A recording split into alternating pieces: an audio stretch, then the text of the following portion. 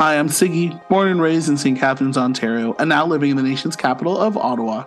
And I'm Jezzie, born in Manila, Philippines, raised in Toronto, Canada, and schooled all over southwestern Ontario. You're listening to the Halo Halo podcast, a delicious mix of pop culture and the Filipino-Canadian life. Before we start our podcast, we'd like to acknowledge the lands we're podcasting on. I'm podcasting from the traditional lands of the Huron-Wendat, the Seneca, and most recently, the Mississaugas of the Credit River. And I'm podcasting from the traditional unceded territory of the Algonquin and Anishinaabeg people. Welcome to our taste test episode where we sample something fresh from the pop culture buffet, and then we'll tell you what we think. On this episode of the taste test, Jezzie finally gets to discuss Star Wars Andor, which was released in the fall of 2022, so it's still fresh. Kuya, what did it taste like? Love it, hate it, why? Yes, Tell me. It tasted like smoked Memphis-style dry rub ribs, grilled to the point of fall off the bone perfection. And I just have to say, yes. These types of ribs were, of course, just like Andor, tangy, gritty, and dark. There's a sweetness that these ribs, in terms of these Memphis-style dry rub, have, and that sweetness usually comes at the end. And I have to say the ending of Star Wars Andor was sweet in a lot of different ways.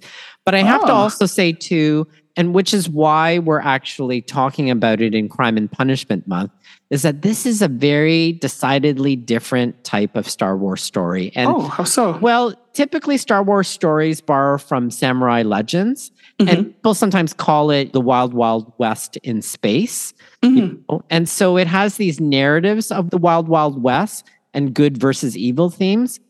But Andor takes a really different approach with Tony Gilroy's show running and his yeah. And I know that I'll talk a little bit more and unpack it, but I just have to say, very different for Star Wars. It's very much a spy caper, spy thriller Star Wars story, which is again different as opposed to good and evil and the rebellion. And it is still those stories, but very much a spy thriller in a lot of ways. And lots of intrigue, lots of suspense, lots of mystery and trying to figure out how does this fit in. And then when we finally figure out how it all fits in, it just explodes my mind. And I just thought, wow. So just like a good set of dry rub Memphis-style ribs, wow, it just blew my mouth, blew my mind. I want to hear more. So was it worth these pop culture calories? Yeah, I would have to say so. The first 3 episodes had a really slow start, which may explain why these first 3 episodes were released simultaneously. Oh, okay. Yeah. Now, as you follow the first arc, which pertains to a really daring heist that's made, you start to realize in the second arc that it's part of a larger picture with respect to the series.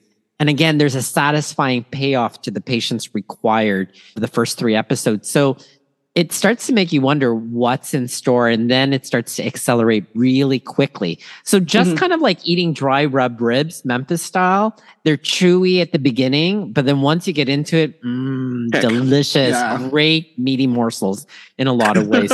So definitely worth the pop culture calories is what I have to say. You just got to be patient as you're sinking your teeth into it. I just love that listeners, as Kuya's talking about this, like as he's miming. Yeah, like, I'm totally miming it. Right now, I'm almost like putting my hands up. I'm like, I feel you. I want to eat the ribs with you too. No. I think you are.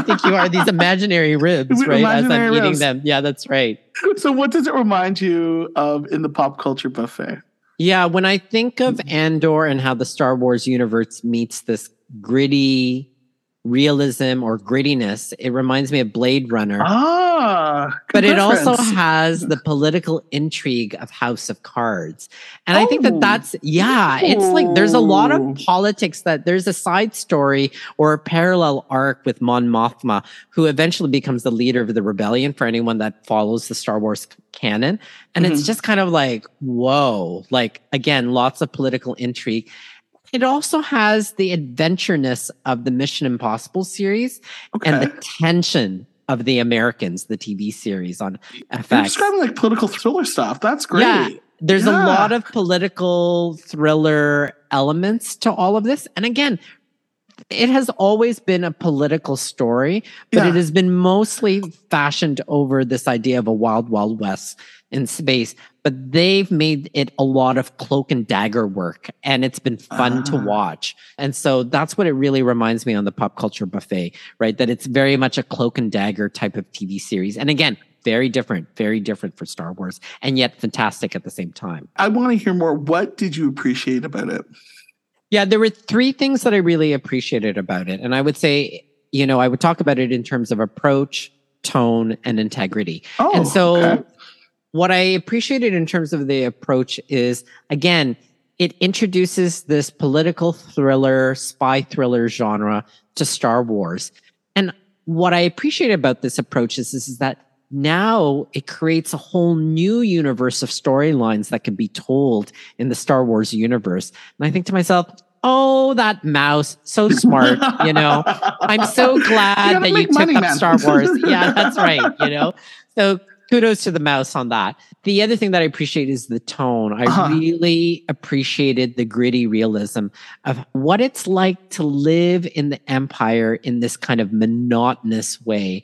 And how it shows how everyone is motivated by profit, and that there are these really draconian policies and this extreme overreach of the empire or the state, especially around surveillance. Like the state or the surveillance or the empire knows everything about what you're doing. And so that's really, really interesting to watch and see. I have a quick question for you. You really mentioned tone, and you talk about grittiness, and you had said Blade Runner. Is like that the cinematic feel of it with that gritty? Because when you keep on describing, like when you hear grittiness and with a political thriller and obviously the space, is it capturing really Blade Runner-esque, like, or 1984 type of vibes? Like, yeah, especially in the second half, when we are on the capital planet known as Coruscant, and we were first introduced to Coruscant in the prequel trilogy. Okay.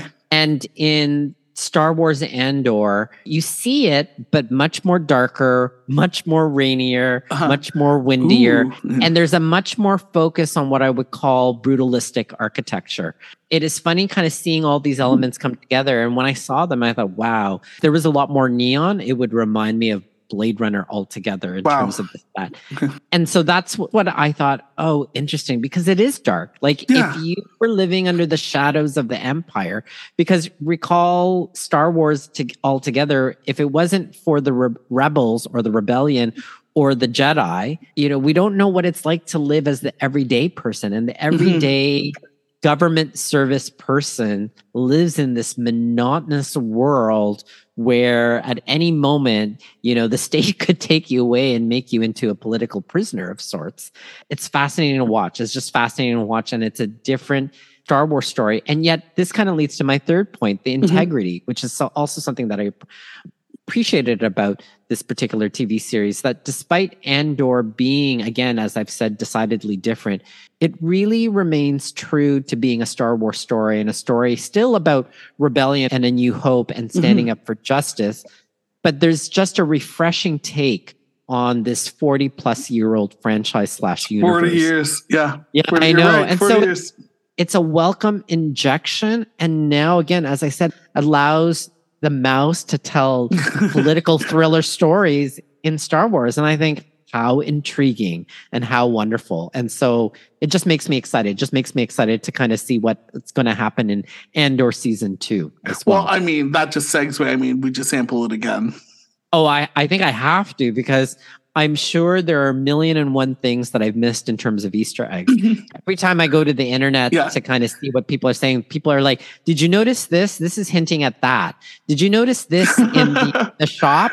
This is actually a reference to this. And I'm like, oh my God, there's like so much throwbacks. And again, the integrity, right? Like referencing itself. And I appreciate that. It just remains a consistent, cohesive franchise and world. And that's, again, why I would need to sample it again, because I'm sure I missed things the first time around. Now, to whom would you recommend the show? Of course, any Star Wars fan.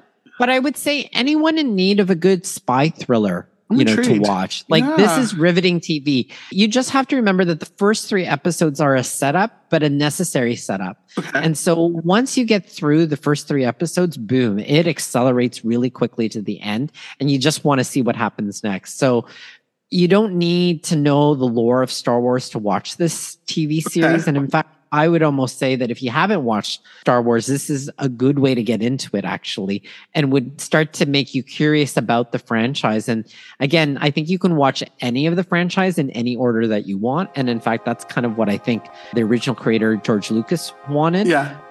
But certainly, this is for anyone that wants a spy thriller series to watch if you've been missing things like The Americans or House of Cards or whatever the case may be. I'm going to have to put that in my queue. I think you heard it here for you first. That sounds like a really, from like some dry rubs as your analogy. You want to dig in and get into that meaty part of Star Wars Andor.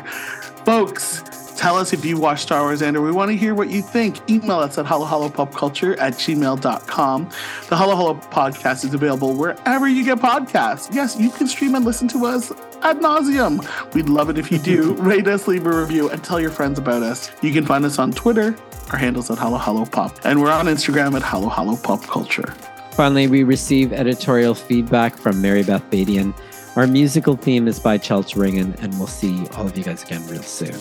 Oh, yeah, we need to go out for ribs. If you and I are miming ribs in an episode, I think we need to go out and eat them. After Lent. After Lent.